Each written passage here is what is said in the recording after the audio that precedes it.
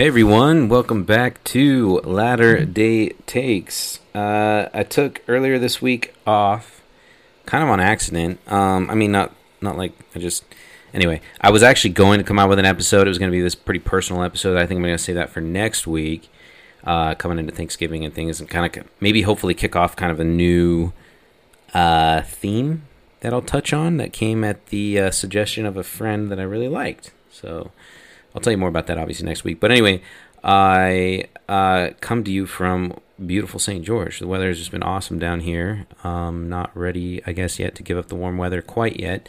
Shout out to one of my oldest homies, Tyler Miller, who let me crash at his place. And for anybody interested, he runs a few Airbnbs down here and just does very well. They love him. He does such a good job down here taking care of his guests. He has a couple places in Washington, and which is just on the northern side of St. George, basically, like directly right on the way to Zion National Park. So anybody who wants to get away for a bit at all, hit up my guy Tyler. He'll take care of you. He's, like I said, great dude, really easy to get along with. Anyway, today's episode, Chase comes back on, but we do something a little different. Like, it's not just BYU. We kind of go back to what we did over the summer, where we just kind of talk randomly, pontificate about topics. But one that was on my mind was this TV show You that's really popular on Netflix, specifically among females, it seems like. And it got me thinking, like, there really is kind of a female obsession with serial killers. Now, with that said, I kind of nerd out on serial killers as well. Like, I definitely am very interested in kind of who they are and whatnot, and I get into that a little bit in this episode, so I don't want to necessarily sound like a hypocrite, but it does seem a little strange how many females, like, really get into that, and, like, where that obsession might come from. I don't know. I just thought it was worth talking about. So Jason and I talk about that for basically the whole first half of the episode. Let me know what you think. I think it's kind of interesting because I have a lot of questions, unanswered questions, obviously. Maybe some of them are unanswerable. And then from there, I actually do get into a little bit of the power of positivity and whether or not it's even a real thing, because I've been reading a book on that, and I think it's really interesting and fascinating to think about ultimately that there may not be a lot of power in being positive, because you do have to be real and you have to be authentic in what your perspective is. But the guy writing the book says he does know for a fact that there is power in negativity. So that's why he's kind of showing off this idea of being neutral. Just be real. Like, just get to neutral. Don't be negative. You don't have to be positive if that doesn't necessarily appeal to you, but definitely don't be negative. And that can help just your life out in a lot of ways just with that alone. So anyway, been thinking a lot about that, and so Chase and I get into that a little bit. And then, of course, we start diving into the BYU sports aspect of the podcast with BYU basketball and BYU football, and Chase gives a great breakdown of what has to happen in order for BYU to make a New Year's Six Bowl, which would be a big deal for the uninitiated in BYU sports if you choose to keep listening at this point. Regardless, I still think we're living in the glory days of BYU basketball. That's just me. Anyway, sorry to bore you with that if you're not into BYU sports or sports in general. Hope you all are doing great. It is a Friday. Happy Friday to everybody. Next week is Thanksgiving. I hope you all are looking forward to that. Spending time with some family, maybe some friends. The idea of Friendsgiving has certainly taken off in recent years, which is a good thing. Why not, right? Get together with your friends and find excuses to just have some fun, eat some food, and let go of whatever stresses may be overtaking you in life. Hope you all are doing well. I love you all. Hope you have a great weekend coming up, and that you just are able to let your hair down, relax a little bit. I'll see y'all next week. Mormons are really nice people. Totally nice. They are the best cult. Have you ever, under the influence of alcohol, questioned the teachings of the Mormon Church? Well, these Mormons are so nice. Everybody's so nice. Everybody's so nice in Utah. They're all Mormon, right? Yeah. So they're not drinking, and they're like not cussing. They're like, Slovis, you stink. I'm afraid it was the Mormons. Yes, the Mormons were the correct answer. Because God loves Mormons and he wants some more. Shout out to the Latter-day Saints. All right, Chase. Welcome back, everybody, to Latter-day Takes. I feel like it's been a bit, but it's been maybe a week and a half. It's been closer to 2 weeks, actually. That's one of the longer hiatuses I've done. It's just been busy, things just happen. It is what it is. Kind of lost track of time. Maybe it means I'm dying inside or something. I just don't really keep track anymore. Should we be concerned about you, man? I don't know. Yeah, it's part of getting old. Yeah, to say the least. Well, it's good to be back. I mean, if I did this full time professionally, I wouldn't take hiatuses without any explanation. So, like I said, if anybody wants to pay me to just do this, done. You'll never see me miss an episode again. But unfortunately, that's not the case. Not yet, at least. Not but yet. Before we get to kind of the meat of what I want to talk about, I want to talk about something that most of my audience will at least be somewhat interested and engaged in, which is this Netflix series. Have you heard of You? I've heard of it. I have very little interest in watching it. Okay, so what have you heard about it? The basic understanding I have is it's just about a guy in a toxic relationship with a girl, and some kind of murder stuff is going on, and maybe he kills someone or something, and she's like finding it out as they go. That's about all I know. Yeah, from what it's like, kind of I think it's like a dark comedy type. It follows this serial killer. Falls in love and develops an extreme obsession. It's Penn Badgley. Do you remember? Do you know him? No. He's probably been in some stuff you've seen. I remember him from Forever Strong. Do you remember that rugby movie from Highland High School? Or about Highland High School? I never watched this one. I never watched it. It's actually I was kind of liked it, but anyway, Penn Badgley, a handsome man, right? And that's the reason why these people love it, I guess. But anyway, there's about 3 or 4 seasons in, and it's just like this guy moves to LA, falls in love with this girl, and in the process is like he's a serial killer, and it's filmed through his perspective, so he's actually narrating it. I've seen a couple episodes, mainly because like the girl I was dating at the time wanted to watch it, and I'm like, I can't watch this. I hated it. I just thought it was weird. For one, it was a weird way to film it. But then another thing is that in a sick way, you're encouraged to root for this guy. Like he's kind of viewed as the protagonist, it looks like, which is kind of jacked up, right? So kind of a Dexter type of show? Yeah, I never saw Dexter either, but yeah, I guess it kind of sounds like that. But wasn't Dexter at least murdering serial killers? He was just murdering bad people. It wasn't necessarily serial killers. Did you watch it? I watched Dexter. It's okay. I think it gets way too much love. People are obsessed with it. It's one of those shows that like had 2 or 3 strong seasons, and then it just kind of became repetitious after a while, and it's just kind of recycling the same idea and just extending it out just to make more money. And now they're bringing it back, which I'm not going to watch that. Oh yeah, I did hear that they were bringing it back. Yeah, I guess it's kind of like that. But even then, like, from what I understand, I mean, I don't know. This is where somebody could correct me, and somebody that might listen to the podcast that loves this show, which I can't imagine there's a lot of people in the audience that are fall into that category, but may correct me here. I think I don't know if he necessarily primarily goes after terrible people. Like one of the, spoiler alert, one of the episodes I saw is that this guy's like married now and has a kid. And both of them are like psychotic serial killers. The girl he married is too, I guess. He ends up having an affair with the neighbor, and they decide it's best to murder her, I think, or something like that. And you're just like, this is so dark. Like, this is extremely, extremely dark. And it's supposed to be a dark comedy. But anyway, I mean, I've watched things that are less than stellar, and you still, for whatever reason, find the art in it. I don't, I mean, like Shawshank has some really dark parts of that story in the movie, but it's still an amazing movie overall. So I guess I don't want to necessarily come across as a hypocrite here, but I don't understand that. But it leads me to kind of a bigger overall question, which I fall under this category too to some degree.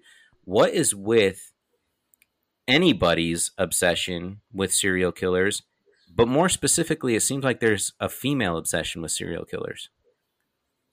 So I don't know if I know why it is, but I can always identify the type of person who's really into that kind of thing before we even talk about it. It's like a certain type of personality. Well, go ahead and explain who that person is. Like, who fits the bill? I don't know what it is, but it's, if I had to simplify it down to like one characteristic, it's like the type of girl that would date a guy because he drives a motorcycle. That's who. That's the kind of person that's into the serial killer stuff. Maybe it's like this attraction to bad boys and like being danger. Danger. I don't know. Maybe if I put on my psychoanalyst hat, that's kind of what I'm thinking, is like this ability to kind of lurk around danger, but with that, from the comfort of your own home kind of thing. I don't know. So I looked up a couple things on this, and it certainly isn't limited to females. One little personal anecdote that I think is really funny is that I put on a dating app that it just asks, like, I geek out on this, right? I like ask these prompts, and for one time I put I geek out on serial killers, and I was like, I understand the ramifications of mentioning this on a dating app. I'm sorry, but here's the thing. 80% of any of the girls that reached out to me, maybe even more, it could have been closer to 90, all like pointed to that prompt as like the reason why. Like they'd either make a joke back about me saying that, or they'd be like, oh, which ones? Like da da da da, and there'd be some back and forth. Because here's the thing, I do kind of geek out on serial killers, and I actually, long before like Ted Bundy was more in the mainstream, like I had read up on him. I'd read up on Jeffrey Dahmer. Like there are a bunch of other serial killers that I would just kind of like deep dive on, like what's his bucket, John Wayne Gacy, all those guys I would geek out on just because I was fascinated. And to me, I was fascinated. Now I will say this, here's one major caveat, and I don't want to necessarily say the opposite is what these people they like about serial killers, but it wasn't in the sense for me that I wasn't like fangirling. I really was fascinated because I was really like trying to identify what motivates people to be serial killers. Like, why would they do that? And I also, in that process of kind of reading up on them, it dawned on me, and this is not an original idea, I don't think, but it certainly made sense when I had read up more on these guys, was that there's a really fine line between serial killers and the men who catch them. Would you agree with that? Or what do you think about that? What do you mean? So what do you mean by that? Like, I think they're really similar in personality. I think they're like serial killers, no question. Like most of them are fastidious. Like they're like really, really obsessive about specific things. I think the investigators that catch these guys are generally kind of in similar boats. Like they get hung up. It's like they have this compulsion where they become obsessed with trying to catch this person, and they're really trying to like nail down what it is that motivates this person to do what they do. And that's how they like get caught up in trying to profile this person. And it's like this OCD behavior, if that's even the correct way of saying that. Yeah. Well, you've watched is the crossover there. What's that? You've watched True Detective with Matthew McConaughey, and I have seen that season. Yeah, that's the only season I've seen. Yeah, I mean that's kind of how it works in that season. Matthew McConaughey becomes like a psycho. Yeah, he does. It's true. And I'm not saying that like the investigators that catch these guys are like just a few ticks away from actually murdering people on their own, but I think like it just in the sense like the psychology, like I think there's some crossover in the psychology. Like if you were to put a Venn diagram between the investigators that catch serial killers and the serial killers themselves, like there'd be a lot of crossover, I think, in how they could be psychoanalyzed. Maybe. I don't know. That's one hypothesis. I wonder if part of like this weird obsession people have with it is it's kind of like we don't really get serial killers anymore. It's like that's like a thing of like the 70s, 80s, and 90s. Well, I think there's an easy explanation for that. I think it's harder to get away from it. Harder to get away with it, for one. Like, extremely hard. I think the term serial killer can be broadly applied to plenty of people that commit murder now. I don't think it's necessarily a one-to-one comparison when it comes to like mass shooters. I don't think those mass shooters necessarily could be classified as the same serial killers that we've seen, like you mentioned, in the 70s and 80s. I think there are plenty of those people that still share that same mentality and that same psychosis that exists now. I don't think that's gone away. If anything, that's increased.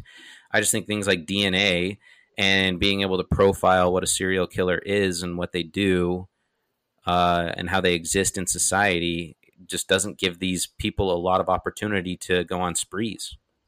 Well, that and like, it's funny that people are so like, even to this day, it's like, oh, you want to go out with him? He might be a serial killer. It's like, okay, what's he going to do? Kill you? And then all the records in your phone demonstrate who he is and where he's been. Like, no one's going to kill you on a date anymore. Like, when's the last time that's even happened? Yeah, well, have a daughter and then maybe your opinion might change. I mean, I just say like the impulsive nature of these people is no different. So whether or not they kill you, I guess, is one thing, but it could still be a very unpleasant date. Granted, if there's any question of that, you should be able to know well before going into this date, just by how they act, how they text, how they are on the phone, how their pictures are. Like, it's not hard to determine whether or not this person is a weirdo before you actually go out with them once. Well, I mean, now we have the luxury of vetting people on social media. And it's like unlikely that someone's for better or for worse, by the way. Yeah, well, and it's just you can look at someone's social media and be like, okay, is this person going to build this entire life around them and then go off and kill a bunch of people? Like, probably not. But you know what bothers me about the serial killer obsessed girls is it's so funny how they like lift these guys up on some platform like they're like some classic writer, like I don't know, Hemingway or something. Like they put them on that level of like admiration almost. And yet they take like a regular dude who has never committed a crime in his life, but if he has politics they don't like, and they want him to rot in hell. But the serial killer, that guy, you know, we need to study him and admire him and all his intricacies of his brain. But the guy who you don't like politically, let's let him rot in hell. He can die. Yeah, well, that is hilarious. Hilarious catch-22. I do want to go on record as saying that I don't think Ted Bundy was actually attractive. I just think relative to the rest of the society, he was probably okay, and especially relative to the rest of serial killers, he was definitely attractive. Better looking than Charles Manson. No question, right? Like a lot of, I think from what I understand, a lot of, well, no, not a lot, but definitely plenty have had like kind of this charismatic attitude. Like they have appeal. Like Charles Manson was obviously known for that. Ted Bundy is another. John Wayne Gacy, even though it involved little boys, which is terrible. I mean, all of it's terrible, but just children in general, I think, is just like next level evil, terrible, horrible. But among serial killers, he's a really bad one. Yeah, exactly. He's not like those other serial killers. He's not like those other serial killers that were like, all right. Turns out there's actually a term for this. What were you going to say? Oh, I have a little claim to fame with you do. Ted Bundy. I mean, not really mine, but my aunt. So one of the main pictures that gets circulated with Ted Bundy is a picture of him and my aunt at some kind of ward party where they're like washing the dishes together. Him and my aunt are sitting there smiling next to each other, and she knew him pretty well. I'm pretty sure they went on a date at some point, or anyway. That I bet you're making up, but okay. Well, I know. I mean, she knew him pretty well. They were in the same ward. I don't know to what extent the relationship went, but she's in the famous picture. Yeah, you're not wrong about that. I've actually seen the picture. I actually Googled it right now. It's a lot of people have probably seen this picture. It's him with like a dish rag over his left shoulder, looking at the camera, turned to his left. Right across, just to his right, is a blonde woman.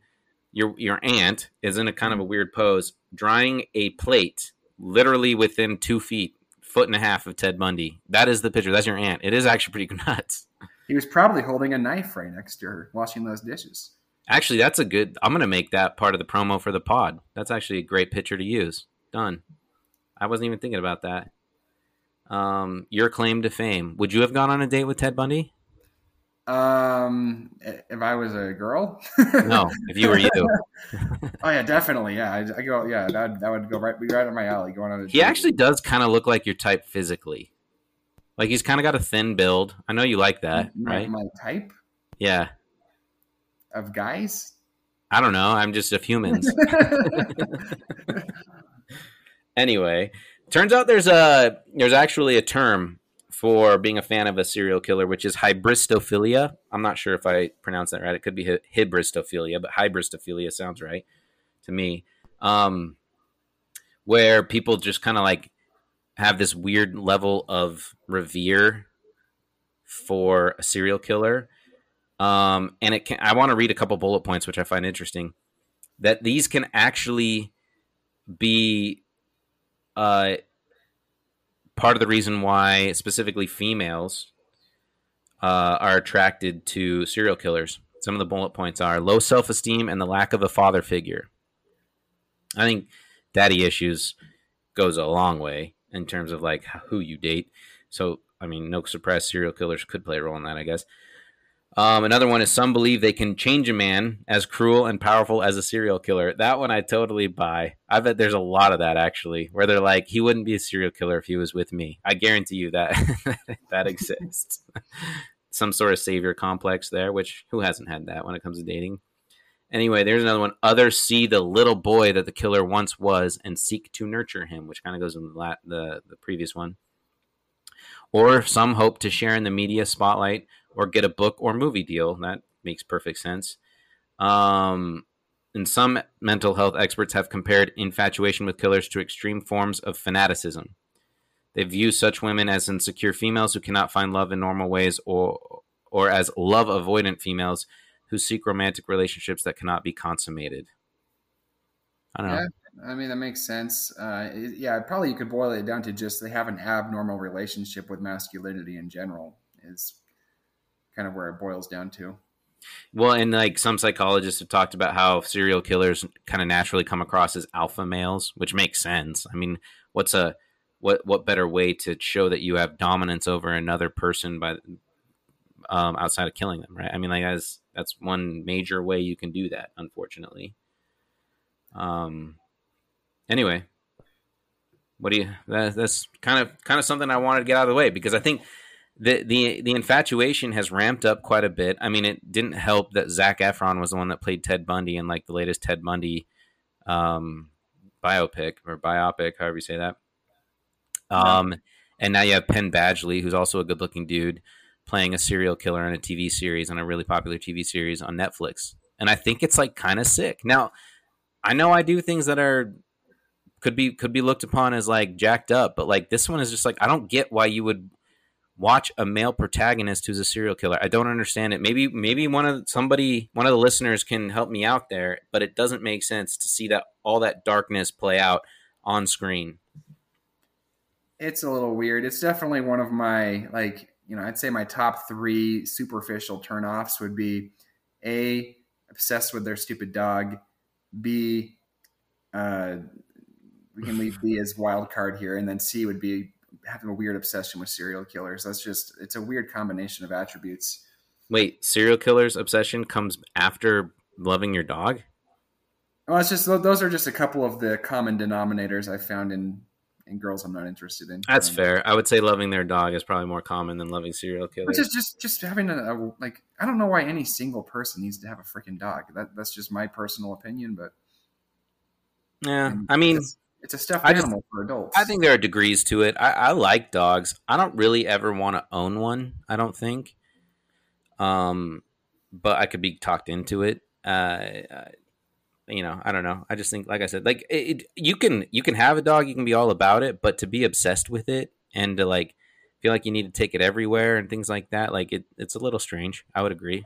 But how many of the dogs that you see from single people these days, would they still have them if it weren't for Instagram? I would say that's a great question. Well, over would not. Let me add on that. How many dogs would exist in these scenarios if they just had kids? Well, that's kind of where this comes from, is our generation, and I can't claim innocence here, but our generation has put off having family and kids and all that, and they've replaced those natural instincts that were put in us for a reason. They replaced it by nurturing a stupid animal. All right, fair enough. Before we get to really quickly what I want to, I'm glad we kind of spent the time we did talking about serial killers, because I wanted to make this a little bit broadly applicable. And I want to talk about another thing that our audience can indulge in at a broad level before we get into like more self-indulgence at BYU sports. But, and I don't think we'll take that much time on this topic. because you actually strike me as the exact opposite of what I'm about to talk about, which is the power of positivity. Do you believe in that? I believe in being sincere, whether that's positivity, negativity, or some mix in between, like most natural interactions would be. I believe in authenticity and not trying to lie to yourself or sell something that's not there. So if that happens to be positivity, then that's great. But I think a lot of this like pro positivity movement is about optics, and I'm just not an optics guy. I don't have any guile in me. So it's not like I wouldn't call myself a cynic or a negative person. I just try to be authentic. And if that comes across as negative, then that's just because probably relative to everyone pretending to be extra positive all the time, it might come across that way. But I would actually agree with you up until a certain point. I would agree with you that there is a sense of realism that can't be ignored. And in fact, I'm going to build off of that a little bit more here in a second. But I think authenticity obviously is the most important. But then I also I guess I'm curious as to at what point is it necessary to be authentic about your reality when it's negative? Well, I guess I don't know if I'm answering the question here, but it's ambiguous, I'll admit.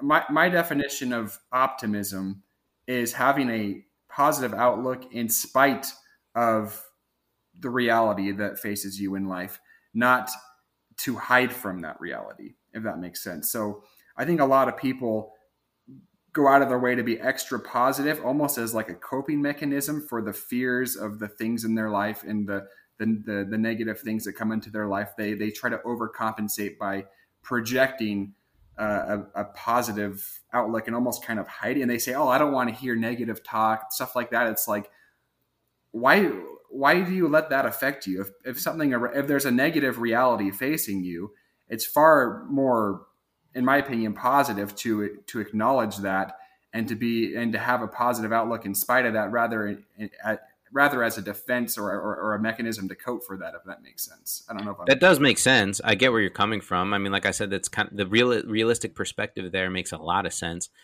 I've just heard a lot. There's this guy specifically that I'm referencing, Trevor Moawad, who brings up a lot of interesting points. He's basically a sports psychologist, but he's not certified at all.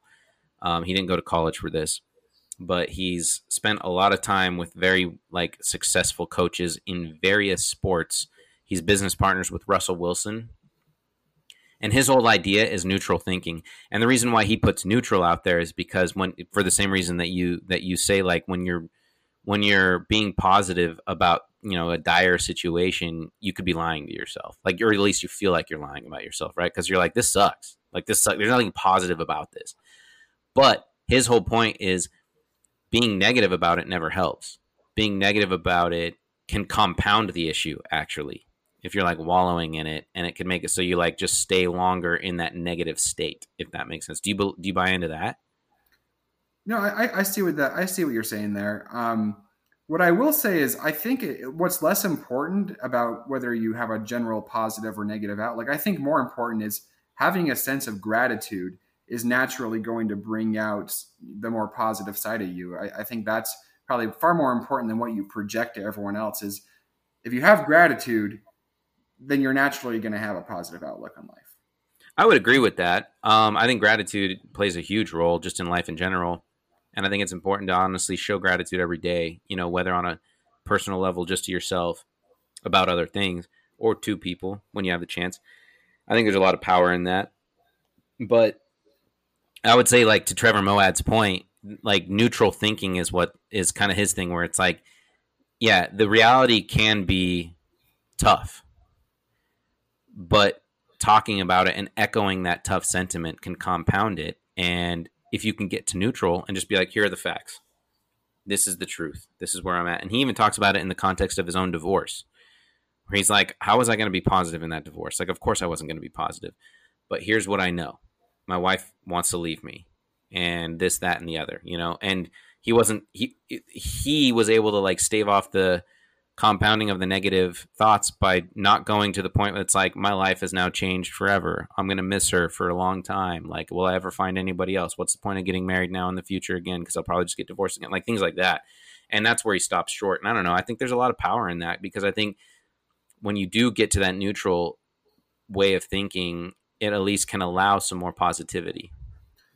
Yeah, and I think along those, and it's appropriate and yeah, realistic. Along those lines, I think that the proper way to look at life and the circumstances that come at you is, no matter what happens in life, everything is a trade-off, right?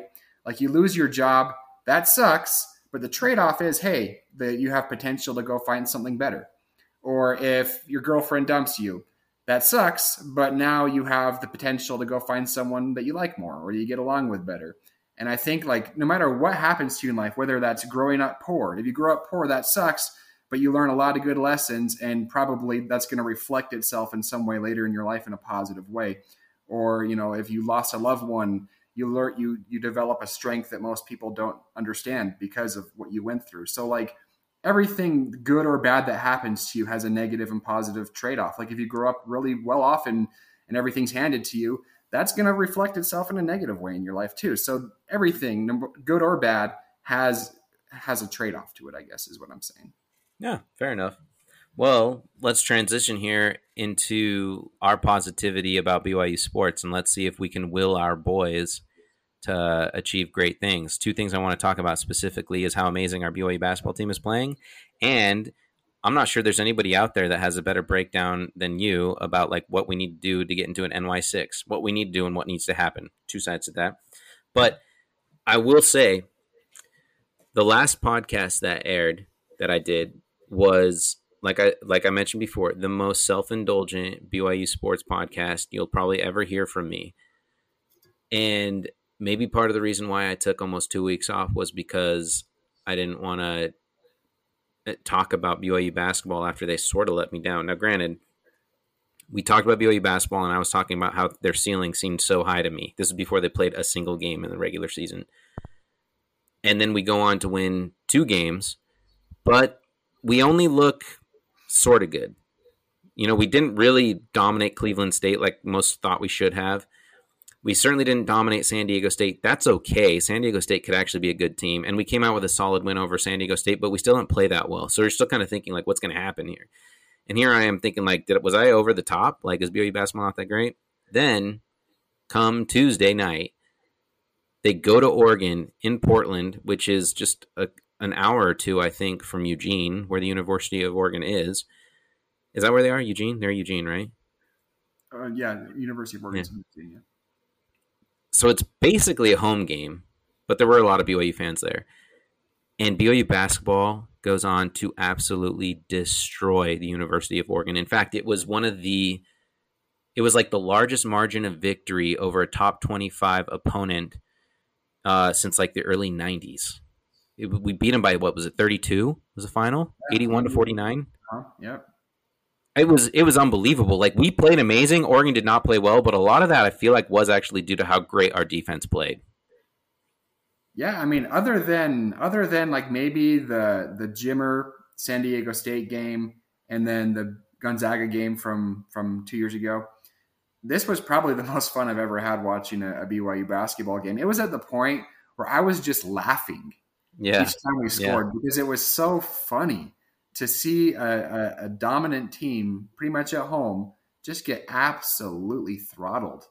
And I mean, when you go do this to a team like that, you are allowed to project your team as far as you want. I mean, if a BYU fan wants to say we're a Final Four contender right now, they have every right to do that. Now, maybe we come back down to earth when we drop an easy game down the road, but right now you can call BYU to the Final Four and no one can call you crazy for that. Not as crazy, that's for sure. But I mean, that's Bartholomew logic, which, hey, there are some people that would actually agree with you there. I think I'm not totally sure I can go quite that far, but yeah, I get your overall point. It was an amazing victory. We looked so good in the process. There's no question. This has got to be the most athletic BYU basketball team ever. Oh, it's not even close. It's not even close, right? I mean, like we've had teams with better shooting, right? Probably. It's still early to say, but that's probably the case.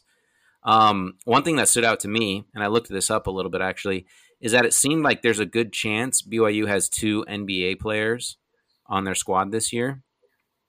Now, some people would disagree with me, my brother being one of them. He doesn't think Barcelo is going to make it in the NBA. I think he'll get a summer league team, and then from there it comes down to how you define making it in the NBA. But I think Barcelo will get a summer league shot for sure. And then remind me of our big center freshman. Fusimi Traore, or yeah, Foose, as we call him. Foose has got NBA potential written all over him. Yeah, so that made me think, like, when was the last time we had 2 NBA guys on at BYU basketball? Do you know when that was? Back in the 80s. Yeah, it was early 80s, late 70s with Ainge, and guess what? We had 4. It's crazy. There were 4 guys at one point that were in the NBA on that Ainge team. Obviously, you had Ainge, Fred Roberts, Devin Durant, and one other, Greg Bird, I think. Greg Kite. Greg Kite. It's nuts. It's absolutely nuts. 4 guys on one. But that was also a different time in the NBA when you had a bunch of white guys that could survive and thrive and all that stuff. Fred Roberts actually had a solid career. Obviously, Danny Ainge did. But I told you I played a church ball game with Fred Roberts. He was the counselor. I thought it was intramurals. Oh yeah, intramurals. That's what it was. Yeah, he was the counselor at one of my BYU wards, and I recruited him onto the team, and he came and played.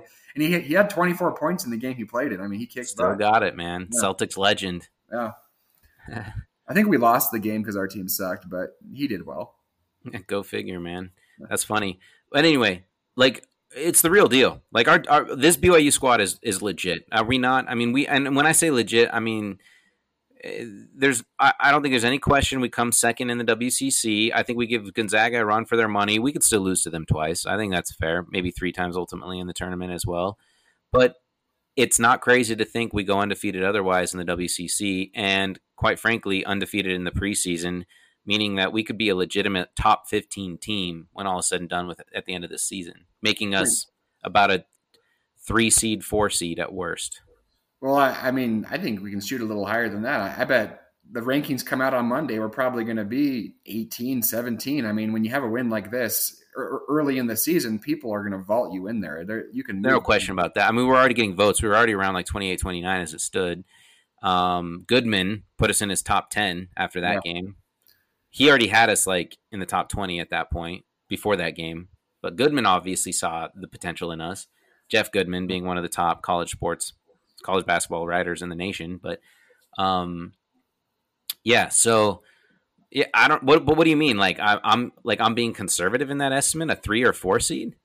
No, I'm not saying the 3. I'm not saying that's conservative. I'm saying that the AP ranking could be really high because if we enter, but if we lose to Gonzaga twice, like I could see us being out of the top 10, but still in the top 15. Okay, but still, I mean, we have plenty of room to climb before we play Gonzaga, and so I'd say when do we play them first? January at some point. So we have a whole month of polls that are going to come out, and if BYU wins, I'm not talking about our peak at any given point in the year. I'm just talking about how kind of where we land before the NCAA tournament. Yeah, fair enough. Top 15, 2 or 3 seed. I would say right now our range is realistically like a 3 to 5 seed, but you never know. You could maybe drop a seed from there or go up a seed from there, but we'll see.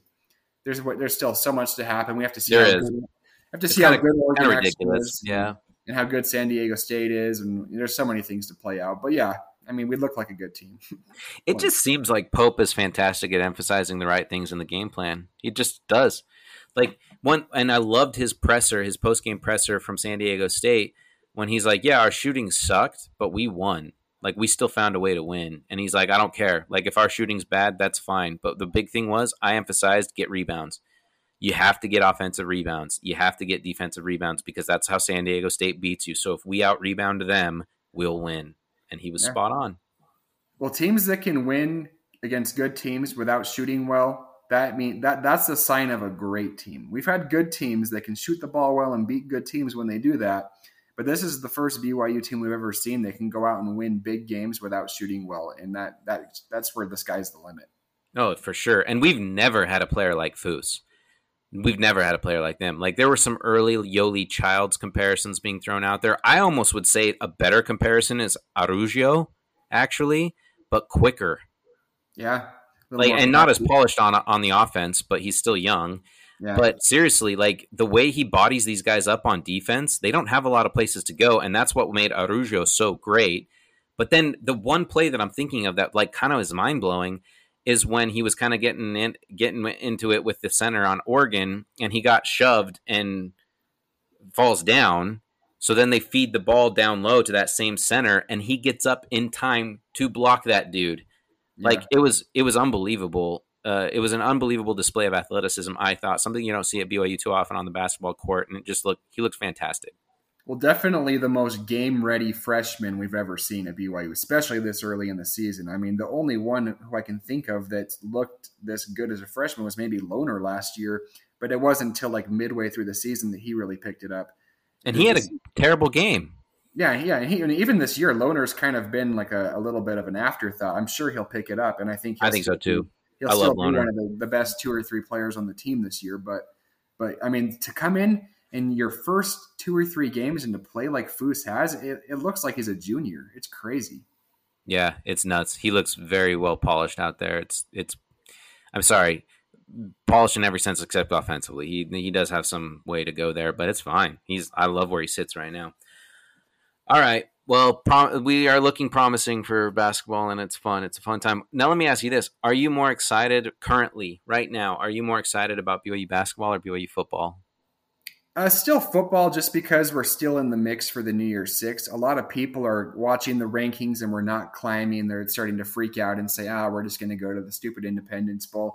But I've done a deep dive into the New Year's Six and what needs to happen, and it's really nothing crazy needs to happen. You want me to break it down right now or saving that for later? Might as well get into it right now. Okay, so yeah, in fact, I just wanted to know if you were more excited. And the fact that I really wanted to make a point of posing that question, BYU basketball, BYU football, which just goes to show how awesome it is being a BYU sports fan right now. Sorry. It just this right now, like this very moment right now, is probably the most promise we've had in both sports ever. When your football team's still competing for a New Year's Six game, your basketball team's looking as strong as ever. It's a good time. We've gone through some dark times the last decade, but we are definitely in a good spot right now. Yeah, and that's why I posed that question that last episode. Are we in the midst of the glory days of being BYU fans? And I think there might be some merit to that, man.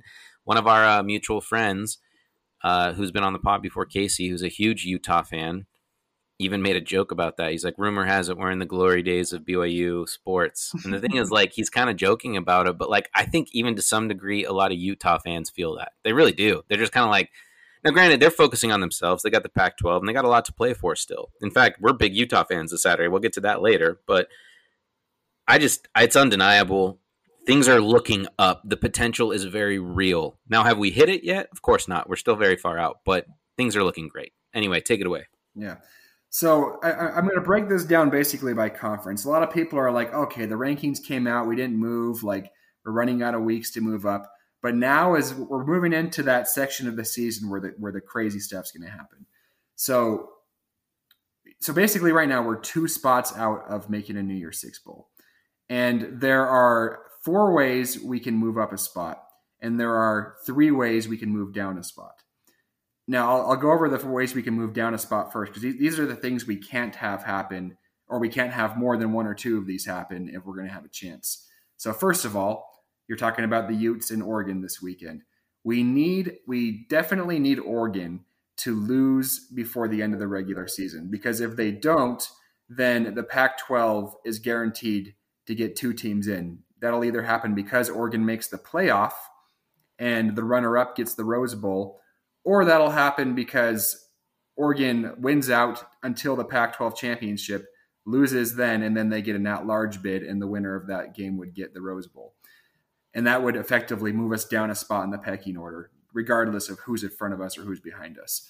So we really need Oregon to either lose to Utah this weekend or lose to Oregon State the following week. Obviously, Utah is probably the better shot there. And that also helps our resume. So that's one thing. Number 2 is the Big Ten East champion, which would either be Michigan, Michigan State, or Ohio State, needs to win the conference championship and prevent the Big Ten West champions, likely Wisconsin or Iowa, from hopping ahead of us into that guaranteed spot for the Big Ten. That's another way you can lose a spot. And the third way you could lose a spot would only be if Wake were to win out and then lose in their conference championship game. They would probably stay ahead of us for an at-large bid. And and then the ACC would get 2 teams in, and otherwise that wouldn't happen. So those are the 3 ways you can go down a spot. Like I said, you need to move up 2. Now, the 4 ways you can move up a spot, that's going to come from either the Big Ten, the SEC, or 2 potential spots from the Big 12. In the Big Ten, what you have is you have a 3-way gridlock right now between Ohio State, Michigan, and Michigan State. All 3 of them are competing for the playoff. All 3 of them are competing to win their division, and all 3 of them are in really good position to hold on to at least an at-large New Year's 6 spot. So one of those 3 needs to have 3 losses by the end of the year. You have Ohio State, who plays against Michigan State and then at Michigan. They're all 3 of them are in the same division in the Big Ten, right? Yes, correct. Yep. And so Ohio State plays crazy if all 3 made an NY6, or at least one of them. It could happen. If they all finish with 2 losses, they all will get in New Year's 6 or the playoff. So basically, Ohio State plays those 2. Michigan plays at Maryland, which they're probably going to win. And then Ohio State has a loss, by the way, right? Yeah, all 3 of them have 1 loss. All 3 of them have 1 loss, and we need one of them to go 0-2 the end of the year. And they're all yet to play each other, right? Except for Michigan and Michigan State. No, none of them have played each other yet. Michigan and Michigan State did. Michigan lost. Yeah. So basically, Ohio State plays those 2 teams. Michigan plays at Maryland and then against Ohio State. And then Michigan State, this is probably our best bet to go 9-3.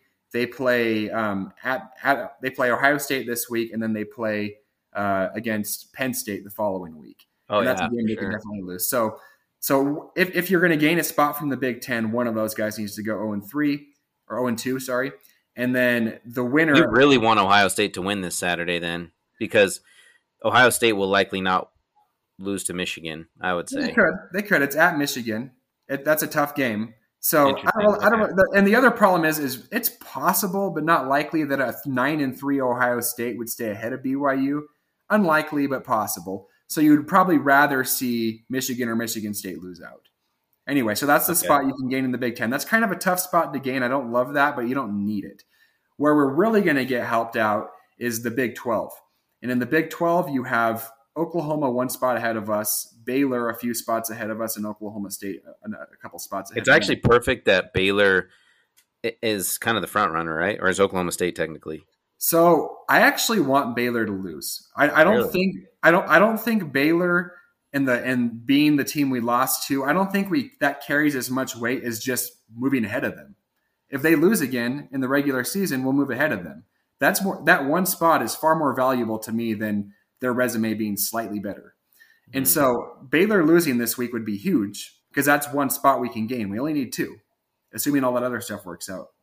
So we only need 2. So I think Baylor losing is actually the best thing. And I think if they lost in the Big 12 championship game, there might be an argument to keep them ahead of us with 3 losses. So you really would prefer they lose at Kansas State this week, which Kansas State's actually the favorite. So that's one where you actually would like to see. And then the other possibility is Oklahoma and Oklahoma State play each other in 2 weeks. They both also have relatively tough games this week. Oklahoma plays against Iowa State, which is a pretty good team. And then Oklahoma State plays against Texas Tech. They're probably going to win that. They'll definitely win that. So me knowing a little bit more about Texas Tech, just a little bit more, I think the fact that Iowa State lost to Texas Tech maybe bodes well for them coming into the Oklahoma game. I don't know. Granted, Oklahoma just lost to Baylor, so they're wanting to avenge themselves as well. That'll be interesting. By the way, quick shout out to Texas Tech. Did you see the end of that game, Texas Tech versus Iowa State? No. So this is just worth mentioning because it was incredible. I was watching this happen when Texas Tech is dominating this game, and they just they just fired their head coach like a couple weeks ago, Matt Wells, former Utah State head coach, and their season's looking really bad. Like, it's looking like they might not make a bowl game, but they got to 5 wins because they had some easy wins at the beginning of the season, but they had a tough schedule for the rest of their Big 12 schedule, and they're all of a sudden dominating Iowa State, a good Iowa State team, in the first half. They're up like 31-10 or 14 or something like that. Well, Iowa State's comes clawing back in the end of the game and ties it 38-38 with like a minute left.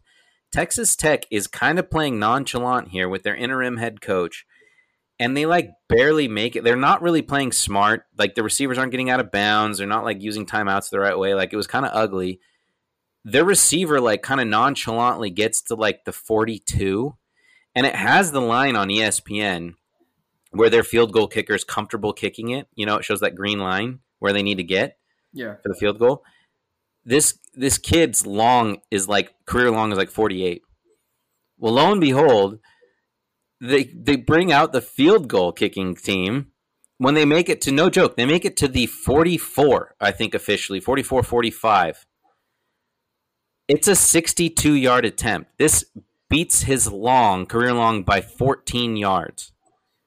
Comes in, and I'm like, what are they even trying this for? This is insane. They forego the Hail Mary. Kid comes in, sinks it with, like, plenty of room to go. It was insane. Texas Tech wins it on the buzzer. It was no joke, it was one of the cooler things I've seen this season. It was pretty amazing. I just came out of nowhere. I was shocked. Well, we could use some of that magic when they play Oklahoma State. Yeah, for sure, but I doubt it. I don't think Texas Tech isn't that good. But the point being is, there's a very real shot of us gaining 2 spots from the Big 12 alone. And the one caveat to that being, if Oklahoma State manages to win out and they sneak into the playoff, then that limits you to 1 spot, because then the second place Big 12 team would take the Sugar Bowl. So a lot needs to happen. And then the last spot you could gain is the SEC. This would basically come down to Mississippi State beating Ole Miss and then making sure Alabama doesn't get into the playoff, which could happen if they just lose to Georgia, but they probably need to lose at Auburn really to push them out of the playoff.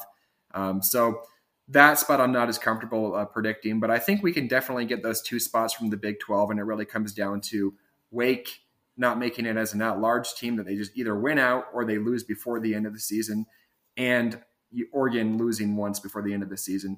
As long as that all takes care of business and we can gain 2 of those 4 potential spots, then we're in. I mean, it's not like a question of yes or no. We're definitely in, because there's no one behind us that's going to pass us right now.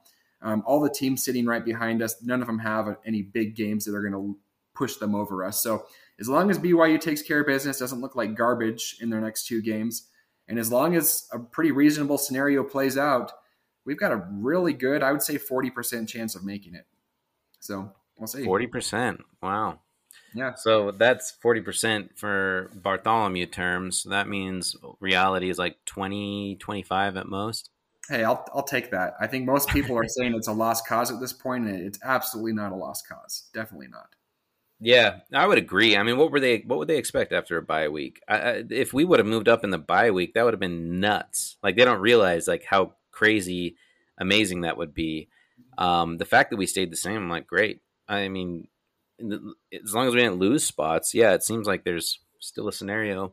Yeah, there's absolutely scenarios where it could happen. Like if Wake wins out, then loses in their conference championship, or if Oregon goes to the playoff, if those 2 things happen, then it becomes a razor thin margin.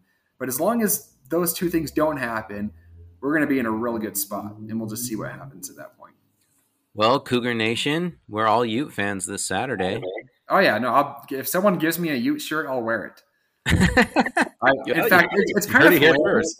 It's kind of hilarious. This Utah-Oregon game is actually a bigger deal for BYU than it is for Utah.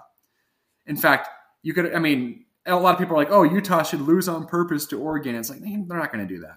But Utah, the implications of this game are not that big for Utah. The implications for BYU are massive. Interesting. I mean, they're pretty big. Utah has a way better chance at an NY6.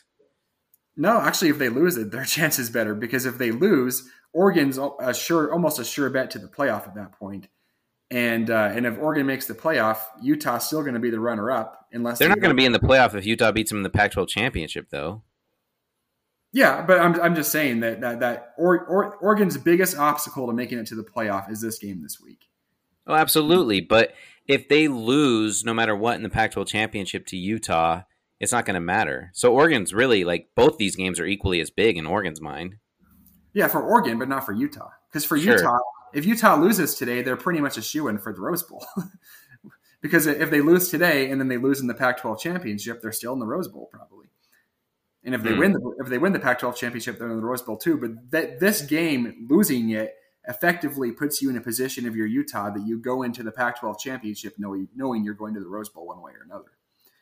Unless no, that's not. But that's where I disagree, because if they, I'll tell you what, if they lost both games, yeah, that would definitely because do they become the Pac-12 doesn't get an auto NY6, does it? Yeah, everyone does. It's just it doesn't matter even if the one of them, even if they're the one that would have gone to the NY6 goes to the playoff instead. Yeah, no, that's the runner-up automatically gets a spot, except in the case where your game is one of the let's say the Rose Bowl is one of the playoff games, then Oregon making the playoff would be the only guarantee.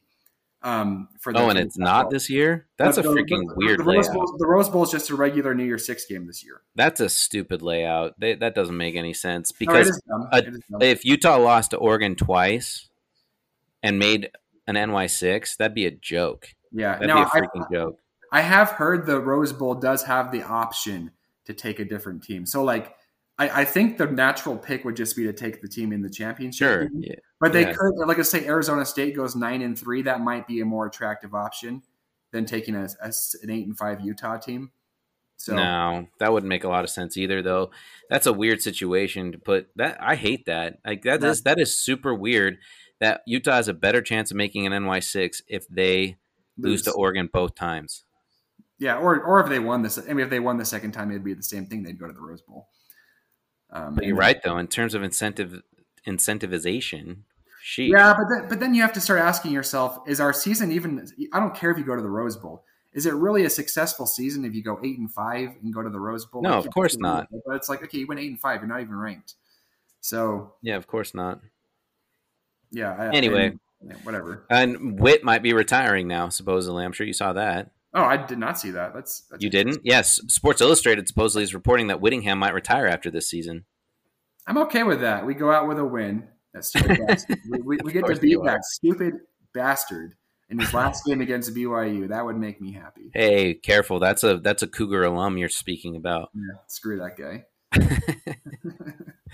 Well, Chaser, thanks for the breakdown, man. I appreciate it, as always. Do you have anything else to add before we wrap it up here? No, man. It's just exciting, man. I'm ready to just plop my butt on the couch all weekend and watch football and watch all these scenarios play out. Yeah, dude. It's going to be a fun time for sure. And go Cougars in basketball and football and, hell, women's soccer and women's volleyball as well. Yeah, for sure. Go Lady Cougs. Go Lady Cougs. All right, Chase. Thanks, dude. All right. Old love, I remember falling so madly. There must have been magic in the valley and a rhythm in the night. 'Cause I could almost see it. Did you fade right out of view? If it takes time